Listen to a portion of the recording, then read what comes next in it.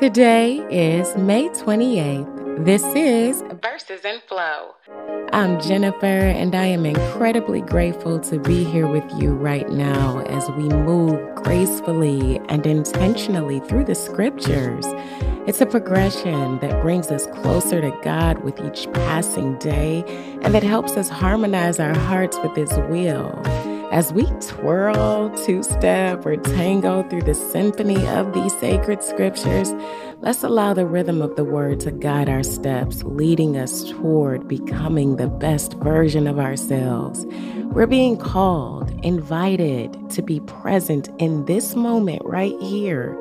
So let's take our partner's hand, the Holy Spirit, and let's just let go. Let's release. Let's dance with joy and abandon as we embrace the divine choreography that He has orchestrated for our lives.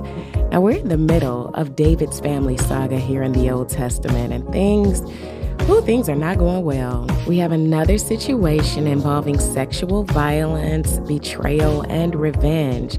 And as I was reading it, I couldn't help but remember the story of Dinah. Remember Dinah when she was assaulted by Shechem and her daddy Jacob did nothing, but then her brothers Levi and Simeon stepped in to defend her honor by going on this murderous rampage?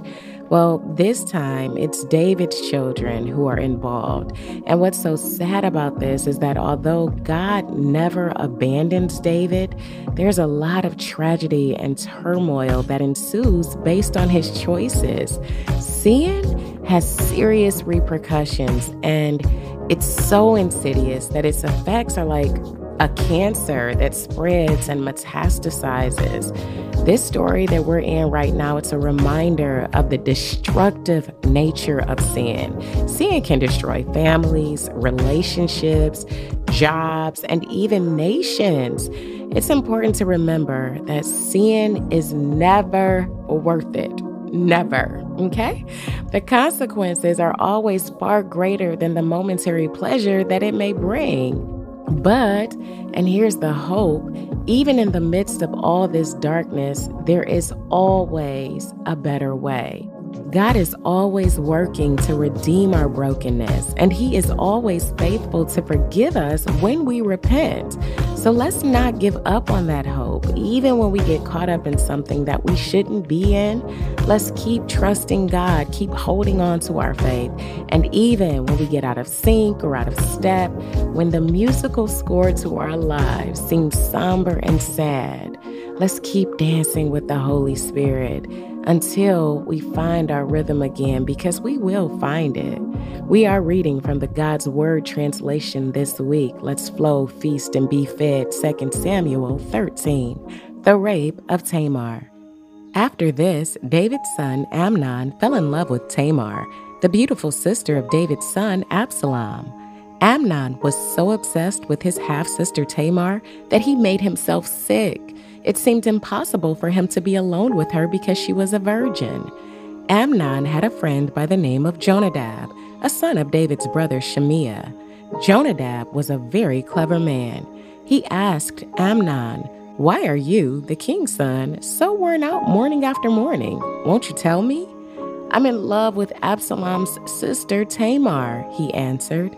Then Jonadab told him, "Lie down on your bed. Act sick, and when your father comes to see you, say to him, 'Please let my sister Tamar come to feed me. She can prepare a meal in front of me as I watch her, and she can feed me.'" So Amnon lay down and acted sick, and the king came to see him. Amnon asked the king, "Please let my sister Tamar come and make some bread in front of me, and she can feed me." David sent for Tamar at the palace. "Please go to your brother Amnon's home," he said, "and prepare some food for him." So Tamar went to her brother Amnon's home. He was lying down. She took dough, kneaded it, made flat bread in front of him, and cooked it. Then she took the pan and served him the bread, but he refused to eat. "Have everyone leave me," he said. So everyone left him. Amnon told Tamar, "Bring the food into the bedroom so that you can feed me." Tamar took the bread she had prepared and brought it to her brother Amnon in the bedroom. When she handed it to him to eat, he grabbed her and said, "Come to bed with me, Tamar." "No," she told him, "don't rape me. That shouldn't be done in Israel. Don't do this godless act. Where can I go in my disgrace? And you will be considered one of the godless fools here in Israel. Speak to the king. He won't refuse your request to marry me." But Amnon wouldn't listen to her. He grabbed his sister and raped her. Now Amnon developed an intense hatred for her. His hatred for her was greater than the lust he had felt for her. "Get out of here," he told her. She said to him, "No, sending me away is a greater wrong than the other thing you did to me." But he wouldn't listen to her. Then he called his personal servant and said, "Get rid of her, put her out and bolt the door behind her." She was wearing a long-sleeved gown. The king's virgin daughters wore this kind of robe, so his servant took her out and bolted the door behind her. Tamar put ashes on her head, tore the long-sleeved gown she had on, put her hands on her head, and went away crying. Her brother Absalom asked her, "Has your brother Amnon been with you?" "Sister, be quiet for now. He's your brother. Don't dwell on this matter." So Tamar stayed there at the home of her brother Absalom and was depressed. When King David heard about this, he became very angry. But David didn't punish his son Amnon. He favored Amnon because he was his firstborn son. Absalom wouldn't speak at all to Amnon. He hated Amnon for raping his sister Tamar. The murder of Amnon. 2 years later, Absalom had sheep shearers at Baal Hazor near Ephraim. He invited all the king's sons. Absalom went to the king and said, "Since I have sheep shearers, your majesty and your officials are invited to feast with me." "No, son," the king answered Absalom. "If we all go, we'll be a burden to you." Even when Absalom continued to urge him, David did not want to go, though he did give Absalom his blessing. So Absalom said, "If you won't go, then please let my brother Amnon go with us." "Why should he go with you?" the king asked him. But when Absalom urged him, he let Amnon and all the rest of the king's sons go with him. Then Absalom gave an order to his servants. "Watch now," he said. "When Amnon begins to feel good from drinking too much wine, I'll tell you, attack Amnon. Then kill him. Don't be afraid. I've given you the order, haven't I? Be strong and courageous." Absalom's servants did to Amnon as Absalom had ordered. Then all the king's sons got up, mounted their mules, and fled. While they were on their way, David heard this rumor: "Absalom has killed all the king's sons, and not a single one is left." The king stood up, tore his clothes, and lay down on the ground. All his servants were standing beside him with their clothes torn to show their grief. Then Jonadab, the son of David's brother Shimea, said, "Sir, don't think that all the young men, all the king's sons, have been killed. Only Amnon is dead." Absalom decided to do this the day his half-brother raped his sister Tamar. "You shouldn't burden your heart with the idea that all the king's sons are dead, your majesty. Only Amnon is dead. Absalom has fled." When the servant who kept watch looked up, he saw many people coming down the road beside the mountain west of him. Then Jonadab told the king, "The king's sons have come. It's just as I said." When he finished speaking, the king's sons arrived and cried loudly. The king and all his men also cried very bitterly. Absalom, however, fled to Geshur's king Talmai, Ammihud's son. But the king mourned for his son Amnon every day. Absalom, having fled to Geshur, stayed there 3 years. King David began to long for Absalom once people had consoled him over Amnon's death. John chapter 17. Jesus prays for himself, his disciples, and his church. After saying this, Jesus looked up to heaven and said, "Father, the time is here.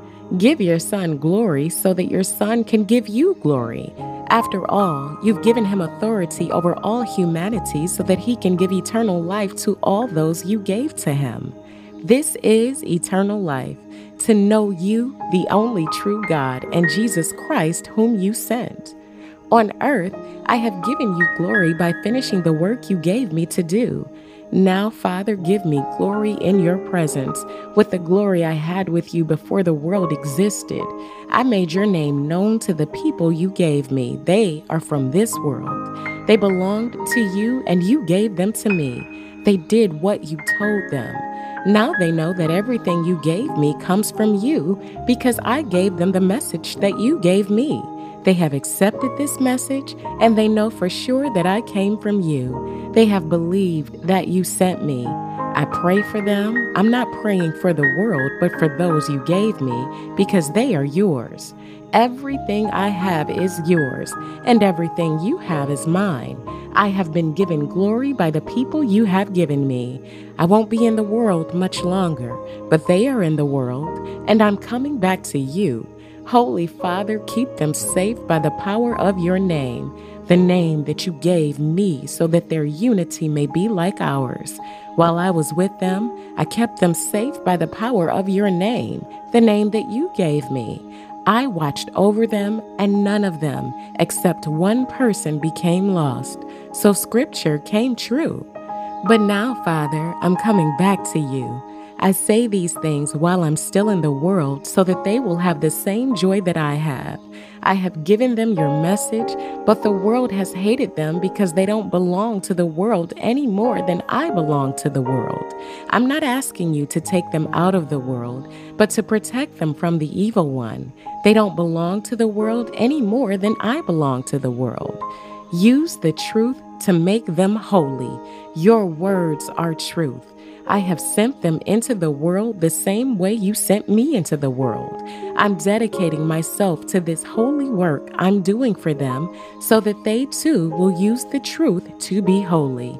I'm not praying only for them. I'm also praying for those who will believe in me through their message. I pray that all of these people continue to have unity in the way that you, Father, are in me and I am in you. I pray that they may be united with us so that the world will believe that you have sent me. I have given them the glory that you gave me. I did this so that they are united in the same way we are. I am in them and you are in me, so they are completely united. In this way, the world knows that you have sent me and that you have loved them in the same way you have loved me. Father, I want those you have given to me to be with me, to be where I am. I want them to see my glory, which you gave me because you loved me before the world was made. Father, you have done what is right, and the world didn't know you.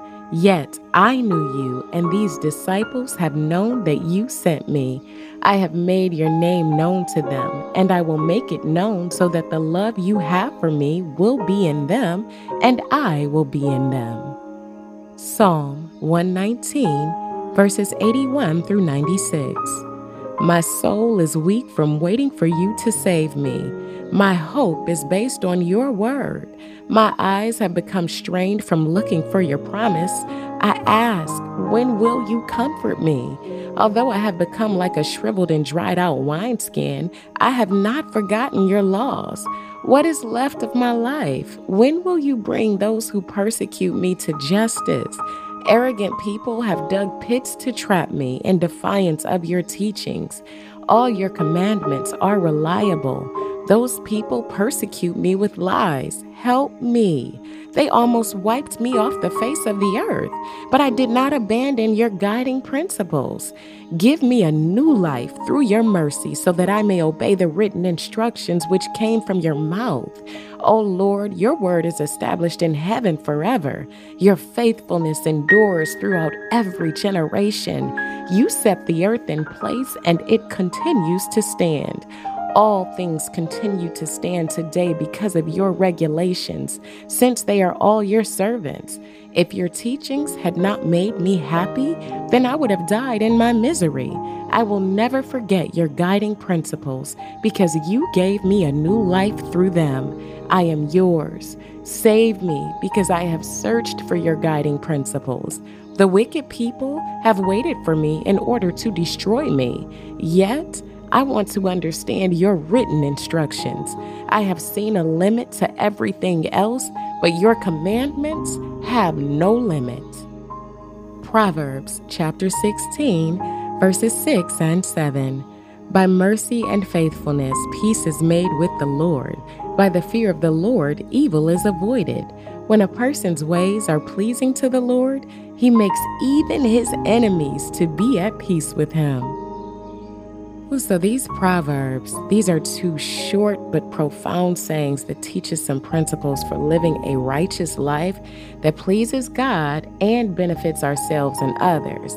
The first one tells us that the fear of the Lord, which means reverence, awe, respect, and worship, and love, which means loyalty, devotion, and kindness, are essential for avoiding evil, sin, wickedness, harm, because they motivate us to obey God's commands. His commands are good, right, and holy, rather than follow our own desires, which are often selfish, foolish, and sinful. The second verse there tells us, that is verse 7, that when we find favor with God, that is His grace, His mercy, and His unique and specific blessings for us by living according to His will, He can make our enemies, that is those who hate us, oppose us, or wish us harm for whatever reason, He can make them be at peace with us. And this has been like a recurring theme for the last 3 days. This means that they will stop fighting us, stop hurting us, or stop hating on us, stop trying to make our lives miserable. God can do that when our ways are pleasing to Him, because He can change their hearts. We may not be able to, but He certainly can, which are often bitter or angry or hardened towards us, again, for whatever reason. So I just wanted to point those two things out. God's word never changes or fails or expires. It never disappoints, deceives, or contradicts itself. It never becomes obsolete, irrelevant, or outdated. It's never empty. There is always something here for us, no matter what situations we are facing and going through. This is unlike anything else. This word, it's unlike anything else in the world. Nothing like it exists. Let's pray right now. Dear Heavenly Father, Lord, we thank you so much for this word, for the gift that it is, and the way that it just speaks to us today as powerfully as it did thousands of years ago when it was written down by your servants who were inspired by your Spirit. Lord, we thank you for your word that reveals your character, your holiness, your justice, your love, your works, your creation, your redemption, your restoration, and your ways. Lord, it reveals your wisdom, your commandments, and your promises. We thank you for how rich it is. Lord, we thank you for your word that shows us who you are. It shows us that you are our creator, our savior, our Lord, our Father, our friend, our helper, teacher, guide, comforter, and healer. Lord, you are our provider, and we thank you. You are our protector and defender. Lord, you are our deliverer, our Savior and King. Lord, we thank you that your word shows us who we are. It reflects back to us those things that we need to work on and who we are in you. We are your children, your servants, your disciples, your friends, your partners, your heirs, your witnesses, your ambassadors, your saints. Lord, we thank you for this word that shows us what you have done for us, that constantly reminds us of your faithfulness and your favor. You've made us, loved us, chosen us, called us, saved us, forgiven us, cleansed us, justified us, sanctified us, adopted us, sealed us, filled us, gifted us, equipped us, and empowered us. Lord, you are just so worthy. We thank you that your word shows us what you'll do for us. You'll keep us when we need to be kept. You'll lead us when we need to be led. You'll teach us when we need to be taught. You'll guide us, comfort us, heal us, provide for us. Lord, you will transform us, reward us, and welcome us. And Lord, perhaps most importantly, or maybe not, Lord, you just dwell with us. Just the fact that we are never alone, that you are always with us, that is such a powerful and life-giving thought. Lord God, we ask that you would just help us to love your word more than anything else in this world. We ask you to help us cultivate diligence and discipline to read it regularly, to study it carefully, to meditate on it deeply, to memorize it faithfully, to apply it practically, to obey it wholeheartedly. Lord, and we need to share it. We need to share it boldly and live by it consistently. Lord, we ask you to help us to understand it more clearly for those things that are obscure and hidden from our intellect. Lord, help us, just make it plain. Help us so that we can believe your word firmly, trust it fully, hope in it confidently, rejoice in it joyfully, and delight in it continually. Lord God, we just pray that as we listen to your word each day, may we hear your voice speaking to our hearts. May we feel your presence filling our souls. May we sense your spirit moving in every situation we face. May we know your love overflowing in our lives. We pray all of this in the name of Jesus, who is the Word of God made flesh, the living and active Word, the Word of life and truth and grace. Amen. And our affirmation for today: today I release the weight of all fear, worry, and doubt, and take up courage, confidence, and joy. Today I release the weight of all fear, worry, and doubt, and take up courage, confidence, and joy.